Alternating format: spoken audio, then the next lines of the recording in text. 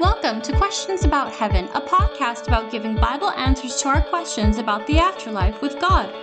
Each week, we seek to answer real-life questions with biblical answers about the life beyond this world. Now, here's your host, Brad Zockel.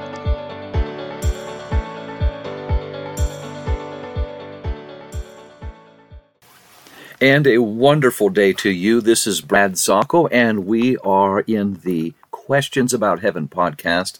It is February the 5th, to be exact, and just within a handful of days, I'll be back on the road, heading out and traveling, and I'm looking so much forward to being able to see you and a lot of my dear friends along the route. You know, we prayed, if you take a look at the tour map on our home website, one of the things that we prayed about was this year I'd be able to reach out to the West Coast.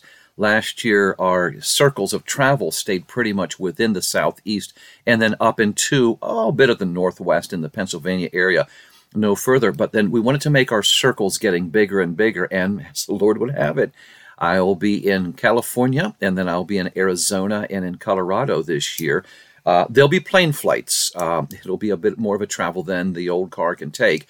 But I'm looking forward to that. Today we're going to be talking about heaven once again, obviously. As you know, we've been going through the Revelation edition of our talks, and we are all the way up into Revelation chapter 19. I'll get back to that later on today, and I'll be downloading some other podcasts this week, taking us up through Revelation chapter 19. Just a couple of announcements, but the biggest announcements right now are to let you know that, hey, I will be back on the road every weekend between now and March, and then after a 2-week break to be with my family for my daughter's spring break from college. I'm traveling around and going to see just some wonderful areas and just a chance to relax and recoup. Then I'll be back on the road in through May, and right now it looks like the summertime is starting to fill up little by little, but if your group, your church, your camp, your gathering would like me to come, then now's the time to talk with me.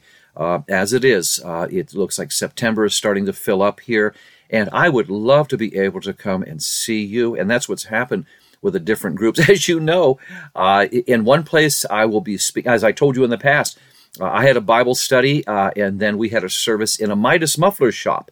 Another time over in South Carolina, I actually met with a group in someone's garage. And so this year I'll be meeting in a bakery. That's going to be this coming Sunday in the afternoon over at the Sugar Shack Bakery, a community Bible event on Seashore Highway in a bakery. And then later on in the following week, I'll be having a Bible study at a coffee place, coffee shop, a roastery, the Rebel Roastery. And so, listen, it doesn't matter. It doesn't have to be a sanctuary. It doesn't have to be a church. But if it is, wonderful, wonderful. I would love to be able to be with you. Contact me at brad@theheaventour.com. brad@theheaventour.com. As a matter of fact, why don't you go over to the website, which is theheaventour.com. Take a look at the travel map, and you go, hey, well, look, if you're over here in this area, in this date, we're right down the road. Why don't you stop by? And I usually tell people, if you can get a gathering of 10 or more people who will commit to being there, then contact me. Let's get it rolling. What I want to do today is, though, I want to talk with you about when we talk about heaven, and we're talking about the final steps of living in this life and the brevity of it, really. And as I am 64 years of age and looking back on how fast it seems that my life has just been accelerating, especially in these past years. And dear friends of mine who have gone on to be with the Lord and left this mortal coil. I think of one of my spiritual mentors who was my age when I committed my life into the full-time ministry, and he walked me down the road into spiritual maturity and study, Don Hudson, who passed from this life my age. He was exactly my age, and he passed away due to complications and is now in eternity in the presence of the Lord. I think my mom and my dad are both in heaven. My oldest brother has been there over a dozen years now. And it just seems like yesterday I was talking with him, and just some very, very near and dear friends who I see one by one. My wonderful uncle who lives over in Europe, and then he passed away. I was just given the news just a couple of days ago. And we just see these, just the realization I was going to say shock, but no, not really. But as we see these things, we realize, there's no questioning as to, hey, why did this happen? Everybody goes through this, and until the beauty of 1 Thessalonians chapter 4, 1 Corinthians 15, John 14, the harpazo, the taking away of the children, and those in that generation or at that event will not taste of death.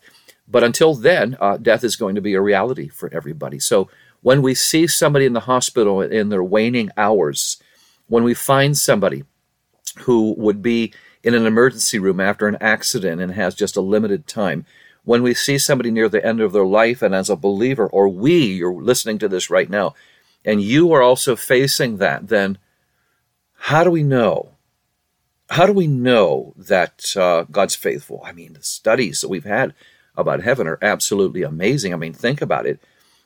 On the new earth, in our eternity, Revelation 21:27, nothing will defile there. Think of what that means. Nothing. Revelation 22 and verse 3, there is no curse. That includes a curse on our body. 1 Corinthians 15, verse 53 through 57 say that affects our body. We have an incorruptible body, an immortal body. Friendships.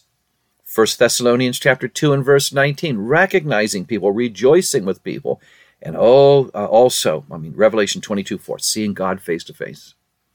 Being with him, being in the joy of the Lord, Zephaniah 3:17, and how the Lord will rejoice with us, sing for us, laying out his menu of foodstuffs, Isaiah 25 and verse 6, the best of the foods toward us, and feasting.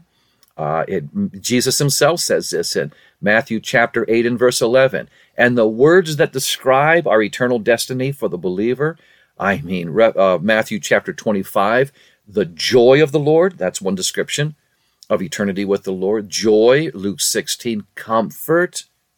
Okay, when we see these things, this is nice to know, but I'd like a little bit more of a guarantee.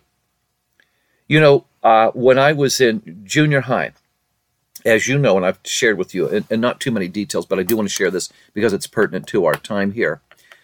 Whenever my mom remarried on the rebound very quickly, and she married my stepfather, who was not a Christian man, and as we know, we witnessed to him up to the point where he has physically threatened us. I'm not going to go into detail on that.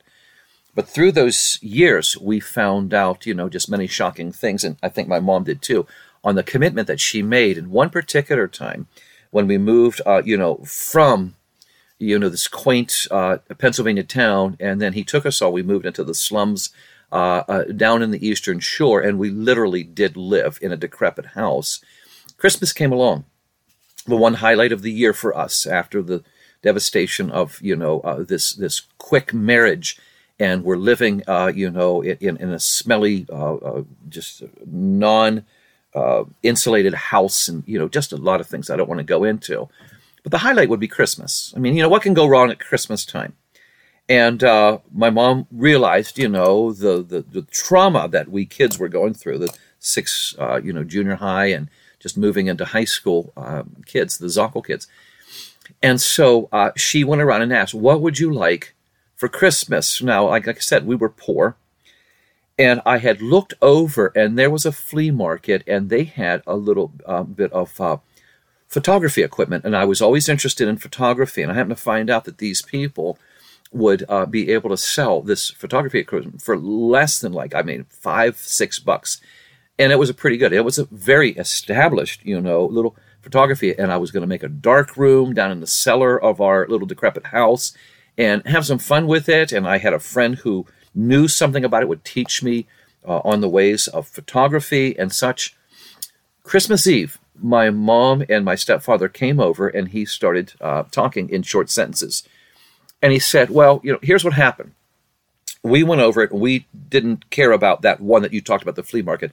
We found another place, and then we found this photography equipment. And I'm sitting here, why is he talking to me? For Christmas, kind of be a surprise. I hadn't said anything for about a month or so. He says, we found this stuff, and then when we brought it home, and we brought it out, and we bought it sight unseen, and it's broken. And so there are pieces that are shattered, and there are, things that, plates that leak and things like that. And so chemicals aren't right. And so it's just a broken set. And we went back to that place that you recommended, and they've already sold their stuff. So, look, we don't want you to be surprised tomorrow, but you're just not going to get anything. So I'm sitting there on Christmas Eve realizing that my stepfather has just said, you're not going to get anything for us as a main present for Christmas. And I'm probably, 13 and a half, 14. And I'm stunned. He goes, so don't go start crying whenever it comes around that you're not getting it. And I'm just absolutely speechless because I had been promised, my mom kept saying, you just wait.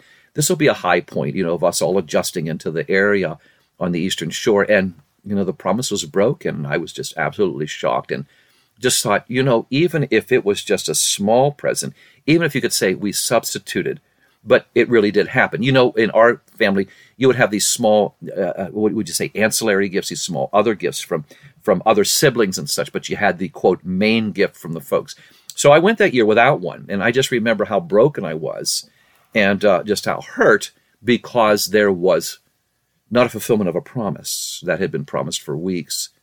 And I look there now, there's no bitterness or anything like that now, but it does come when I was just shocked that parents would lie.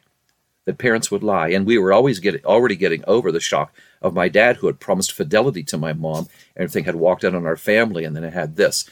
And I started to go into years of not trusting anybody, just not caring anymore. And that was one thing but you made a promise.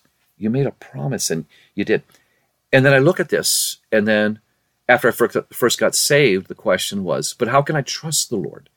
How can I make sure that the Lord is going to be honest about his words? Well, because he says so. And he's so committed to it, he puts it in writing. Hey, you know something? There's a lot of things that I have put my signature to in a contract, and others have, and they've committed, whether they like it or not. They have committed to it. Our Lord loves to make this commitment. Think of all the things he said in the promise of heaven, the preparation for heaven, these promises. I go way back to Exodus chapter 23 and verse 20. I'm going to send an angel before you to keep you along the way, to bring you a place that I've prepared. Look, I have prepared a place for you. This is written. I'm not lying to you. Titus 1:2, God who cannot lie. Hebrews 6:18, it's impossible for God to lie. These are prepared for the children here. But then we continue on. What does it say in Mark chapter 10 and verse 40? The honor, the wonders, the designations have been prepared by the Father. What a wonderful thing. In a place of honor to you, Christian. He's prepared it. This is in writing. What does he say? Jesus himself says, John chapter 14, verses 2 and 3, I go to prepare a place for you. 1 Corinthians 2:9, we can't even imagine the things that God has prepared for those who love him. Matthew 25, verse 34, enter the joy of the Lord, inherit the kingdom prepared for you from the foundation of the world.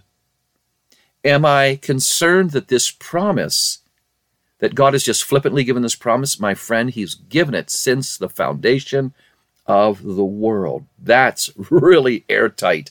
Hebrews chapter 11. We start looking at what is being prepared in Hebrews chapter 11. And it tells us in verse 16 that he's prepared a city for the beloved.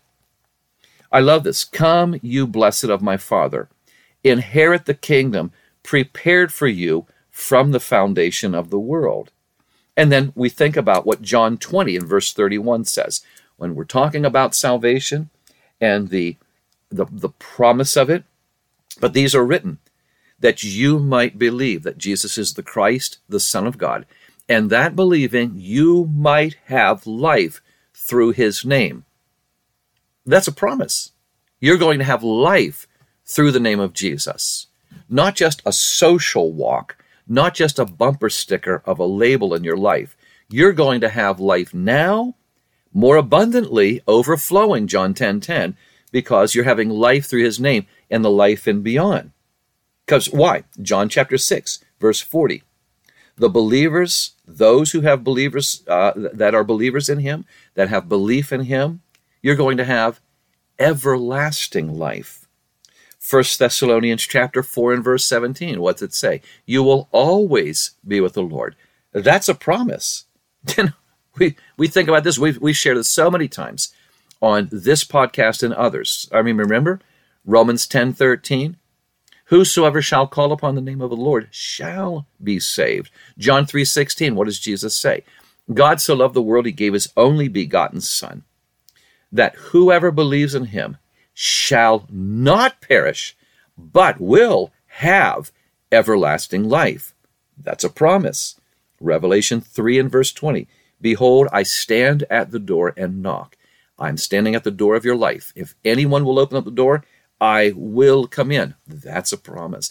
I looked in the scripture between the word promise and promises. We see it in one translation over 63 times in the Bible. That's almost one per book. And what we see is a majority of the time it's talking about the blessings beyond this life. This is a pretty serious word, the promise of God. So I want to bring this to you. As you put trust in him, you're trusting in his promise. And God, who cannot lie, gives you this promise of eternal life. So as we look at those joys of heaven, we know that as those are sitting there, we have an ironclad written agreement, and it's called the Bible. It's something we can trust. Thank you. God bless you. And Lord willing, we'll talk soon, friends. In order for the Heaven Tour to continue fulfilling our mission, we humbly ask for your support. Your generosity allows us to continue to proclaim and explain the biblical truth of heaven and to mentor many. All eligible donations are tax deductible, so please prayerfully consider an end-of-year gift. You can send your gift to the Heaven Tour, P.O. Box 795 Pickens, South Carolina 29671. Thank you and have a blessed Thanksgiving.